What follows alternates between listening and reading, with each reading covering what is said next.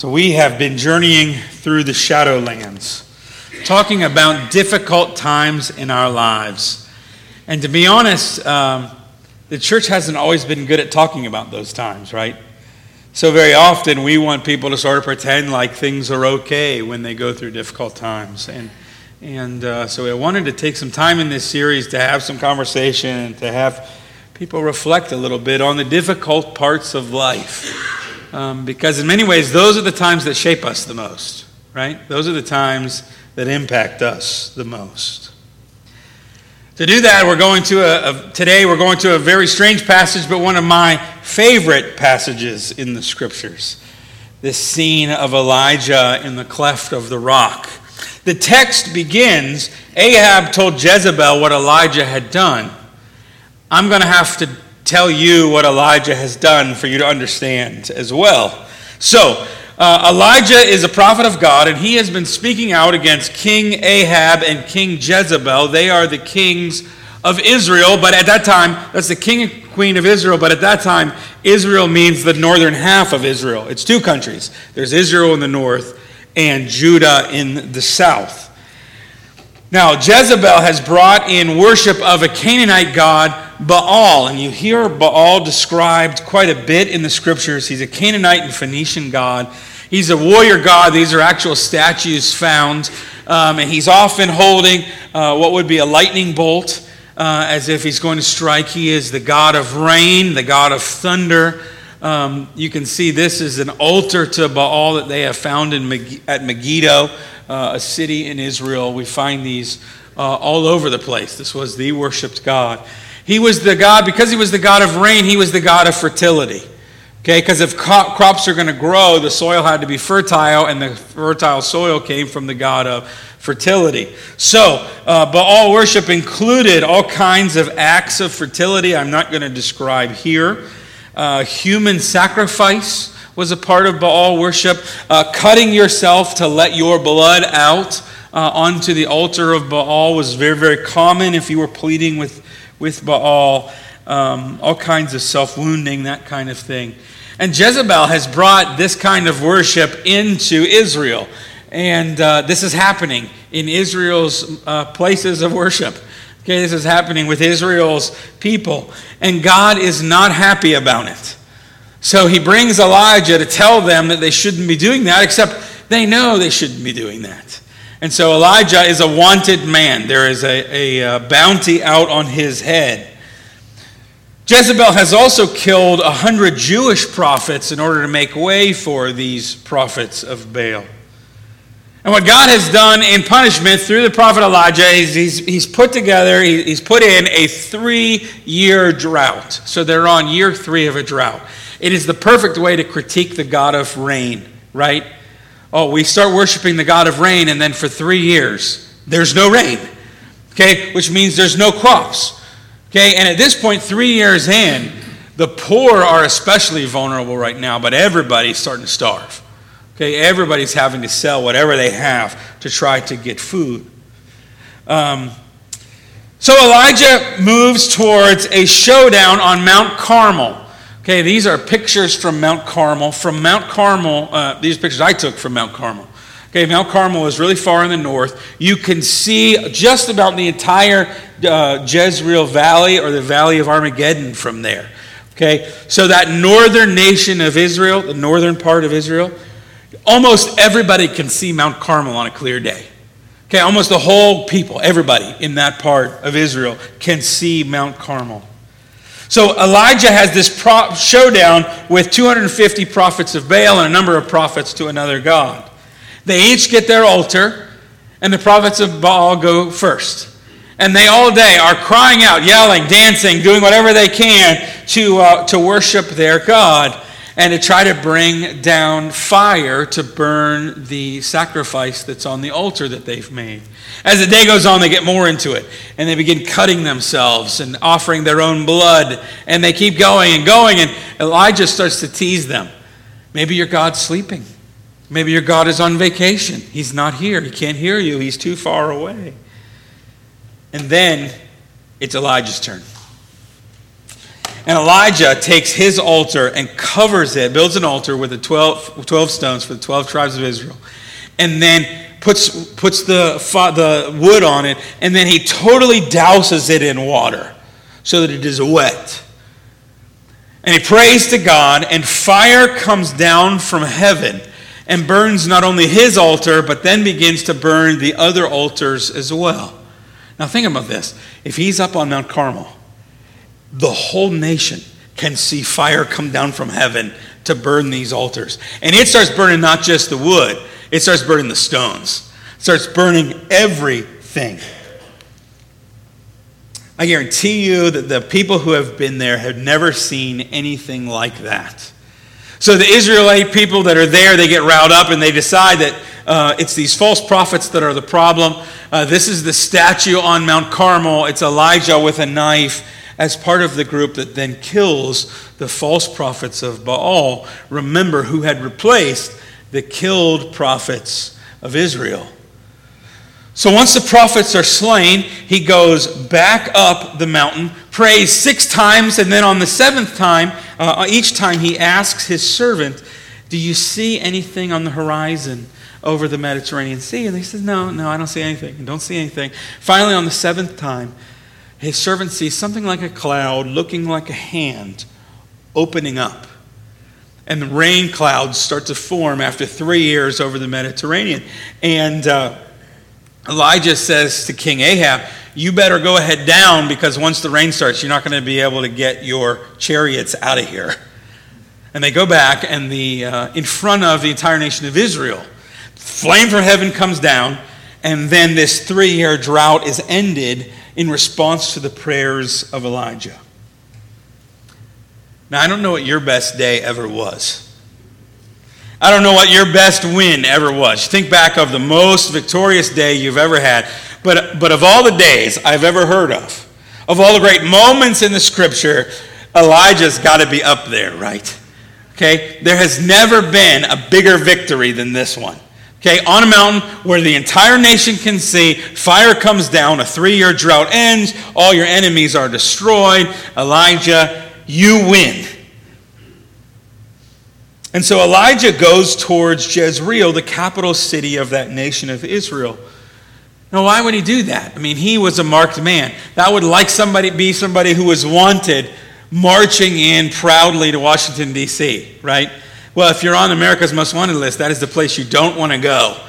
But that's exactly what Elijah does, and he must be figuring, I won, right? He's got to figure either two things are going to happen. Either Ahab and Jezebel are going to repent, and they're going to go say, I'm sorry, Elijah, and they're going to follow the one true God, who is now obviously the one true God. Or the people of Israel are going to rise up and rebel against Ahab and Jezebel, right? He's won. It's over. It's over. But it's not over. Because Jezebel makes a threat when she hears about what happened. And she says, may it be to me like it was, may I be dead by tomorrow if you're not laying in a pit just like those prophets of Baal you slaughtered. Okay, she doubles down on his bounty. So the repentance doesn't come, and the people don't respond with revolution. This has actually no effect on Jezebel and on the city of Jezreel. Nothing. It does nothing. And Elijah, in despair, there he is. He runs away, despairing. He goes out in the wilderness and he leaves his servant. Now, Elijah doesn't have a lot of money. Elijah doesn't have a servant because he's wealthy. He has a servant because he's a prophet. What he's doing, you understand, is he's letting go of his staff. Okay? He said, I don't need a staff anymore. Why? He's giving up. Elijah is leaving the ministry. I'm done. That's it. It's over. I'm letting my staff go, and I am out of here. Elijah is despairing, depressed, and wants to die. But notice in the text, he does not presume to take his own life. He has this understanding that even if he wants to die, life comes from God. This is a big enough crowd that there are people in here who have thought of suicide. This is a big enough crowd that there are people in here who have tried suicide. In the Bible, people get to those dark places. but they do not presume to have the right to take a life, even their own, because it belongs to God. And what amazes me about this story is Elijah gets to this deep depression right after what I might call the biggest victory in the history of victories, right? Okay, yesterday he called down fire from heaven and he killed most of his enemies. Today, he tucks his tail between his legs and he runs south to get out of the country. And I think that is stupid. Anybody? Is that kind of stupid? You just had the greatest victory of your life and you're running? Except I've lived long enough to know that it's not that stupid. That I have done sometimes the same things. Sometimes I have been my most depressed after my greatest moments. Anybody feel the lull right after Christmas? Right? The high of Christmas and then you get into of January. Okay? We go through these lulls. We go through, and they don't always make sense. And my own experience with anxiety and depression tells me that it doesn't always make sense. It seems to just come at least opportune times when I least expect it. There's still a lot of scientists don't know about anxiety and depression, but we can say a couple things. We know that anxiety and depression are both nature and nurture. We know that some of it you learn from your family and your life experiences. Okay, that it tends to run in families, and sometimes the way we get anxious and the way we worry and then the way we crash and get depressed, we learn from our parents or we learn from other figures in our life.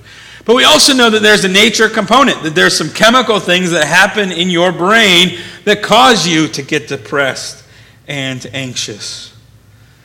Anxiety, you might think about, is when you get too worked up and worried. When your stress response that I talked about last week gets overexcited. And you get worried about everything. You've been at these points? Okay? Depression is almost the opposite. It's when you have nothing left. When you can't even have a stress response. When you can't even get excited about basic things. And they don't always make sense. And if you've ever been through them, and I've had 2 periods in my life when I've gone through kind of year-long bouts of this stuff. And I have in my life moments and weeks where I get sort of melancholy and I go through these. But if you've ever been there, it doesn't always make sense. And you think you can just chipper up and go for it, and it doesn't tend to work that way. And the two are related, I think. A lot of times what I have found in my own life is I get really anxious about stuff until I can't get anxious anymore, and then I just shut down and I'm depressed. Elijah is at this point, and he runs. And he finds comfort under a broom tree. This is a broom tree. You can see the great shade. And notice in the background of this picture how much there isn't shade anywhere else but the broom tree. Okay? This is what broom trees are known for. Okay? And you can imagine being stressed and running and being in the heat of the wilderness and finding one of these trees and plopping down right underneath it to try to rest. The Bible says an angel comes and treats Elijah in this moment. What's interesting is this is unlike any other angelic experience that you can find in the Bible. Okay? Angels come and they sing Gloria. Angels come and they give message. What does this angel do? Cooks. This angel comes and calls Elijah by name, puts a hand on his shoulder, tells him to rest, and then cooks for him. See, God understands in the Bible what it means to be burnt out, what it means when you're anxious and depressed. And you know what sometimes you need? Sometimes you need a nap. Sometimes you need a good meal. Sometimes you need to know you're not alone and somebody to just put their hand on your shoulder. Look at the tenderness that God has for Elijah in this moment. In a moment where he really has every right to be mad at Elijah, right? Okay, I just brought fire from heaven for you. Okay, I just ended a 3-year drought for you. But instead of being mad, God comes alongside and is so tender. The angel tells Elijah to go to Mount Horeb. You may not know that name, Mount Horeb, but its other name is Mount Sinai. Mount Sinai is the place where Moses would go to be with God, where Moses got the 10 Commandments, and where in a very similar fashion, when Moses wanted to see God, Moses was put in the cleft of the mountain. So perhaps Elijah is in the same place on the mountain that Moses had been around God. And it takes him how long to get there? 40 days. 40 days is this number of preparation where Elijah is traveling to get prepared to meet God. When he gets there, God asks him what he is doing there. I love that, as if God doesn't already know. Okay? One of the things that author Tim Keller points out is that when God asks questions, he doesn't ask questions to find information, right? He asks questions so we get information. Okay? So when he asks Elijah, what are you doing here? And I wonder if the tone was really, what are you doing here? What he's really trying to do is get Elijah to wonder about what he is doing there. And so Elijah gives this rant, right? And maybe God also knew Elijah needed to get it off his chest. Maybe God knew not only is he physically weak, but he is mentally struggling and needs to talk to somebody. So Elijah gives this rant. Lord, I have been zealous for you. I have worked my butt off. I feel like I'm the only one, and it didn't work. They're all out to get me. Often this is the impression we get when we get anxious or depressed, right? We're not real logical, okay? And we feel alone. So God puts him in the cleft of the rock. Maybe the same cleft of the rock where he had put Moses before. And hurricane winds come through, but the text says God is not in the wind. There's a major earthquake and rocks fall from everywhere, but God is not in the earthquake. Then fire pours through that part of the mountain, searing the rocks and burning up any vegetation. But God is not in the fire. Then there is a low whisper. Many of you can remember the language of the King James Version, a still small voice. When Elijah hears it, he covers his face and comes out because that is where the Lord's presence is. Now, what is going on here? Well, let's be clear. God sent all those things. It wasn't just accidentally wind and then accidentally an earthquake and then just happened to be fire coming through. And let's also say that God has used all of those things. At the end of Job and at Pentecost, God comes as wind. When the people are on Mount Sinai, they hear God as an earthquake. And for heaven's sakes, not only does God lead the people as a pillar of fire, but in the previous chapter, God used fire to show everybody who was in charge. God can certainly use wind, earth, and fire. But here, he comes in this still small voice, and it's a very hard phrase to translate. King James Version renders it a still small voice. The ESV, you heard the sound of a low whisper, and then the NRSV puts it a sound of sheer silence. It's this really weird Hebrew phrase nobody's quite sure what to do with. But it is this awesome, sudden presence of God that's almost inaudible, but so powerful you can kind of taste it. You can kind of hear it. What Elijah has to learn is that what's really important isn't the fire, it's God's presence.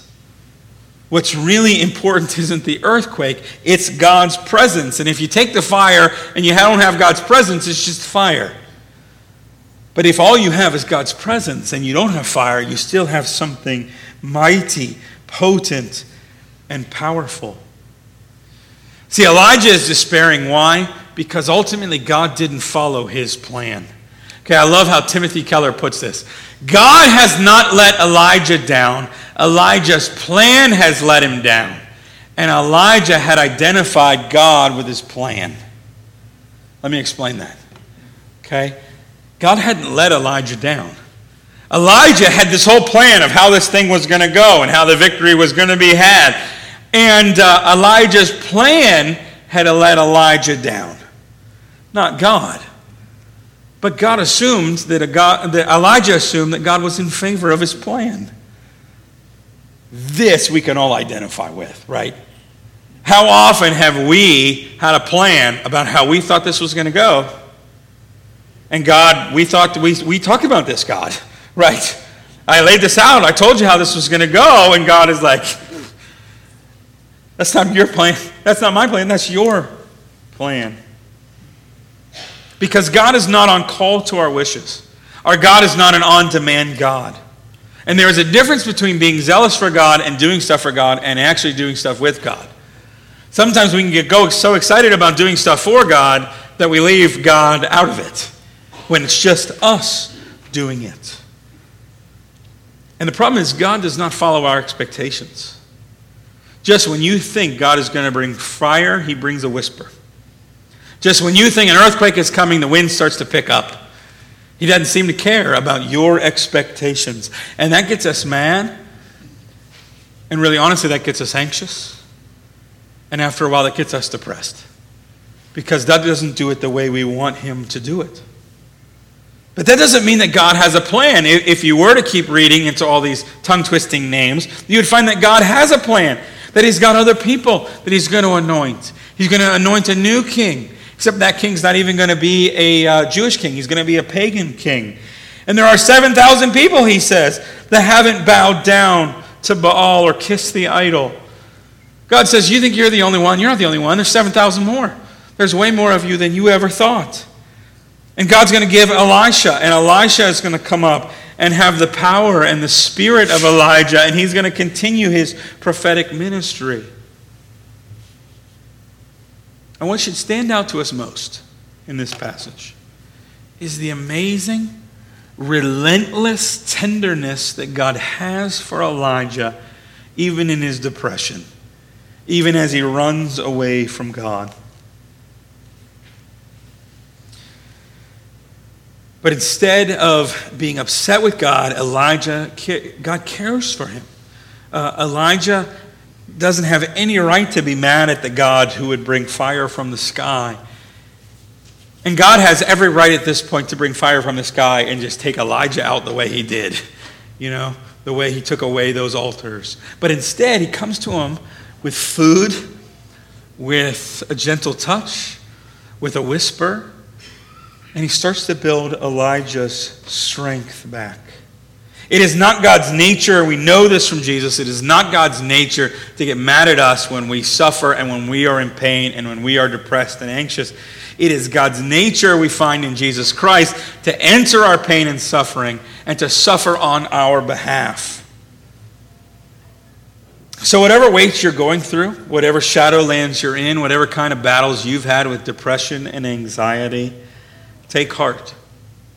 I know it may feel like an earthquake, but remember that you're listening for a whisper. It may feel like fire, but remember what you ultimately need is God's presence. Whatever you have done, whatever mistakes you have made, whatever wounds you have, however dark your world has gotten at times, it is my prayer today that you would hear the relentless tenderness of God's whisper in your life. Amen.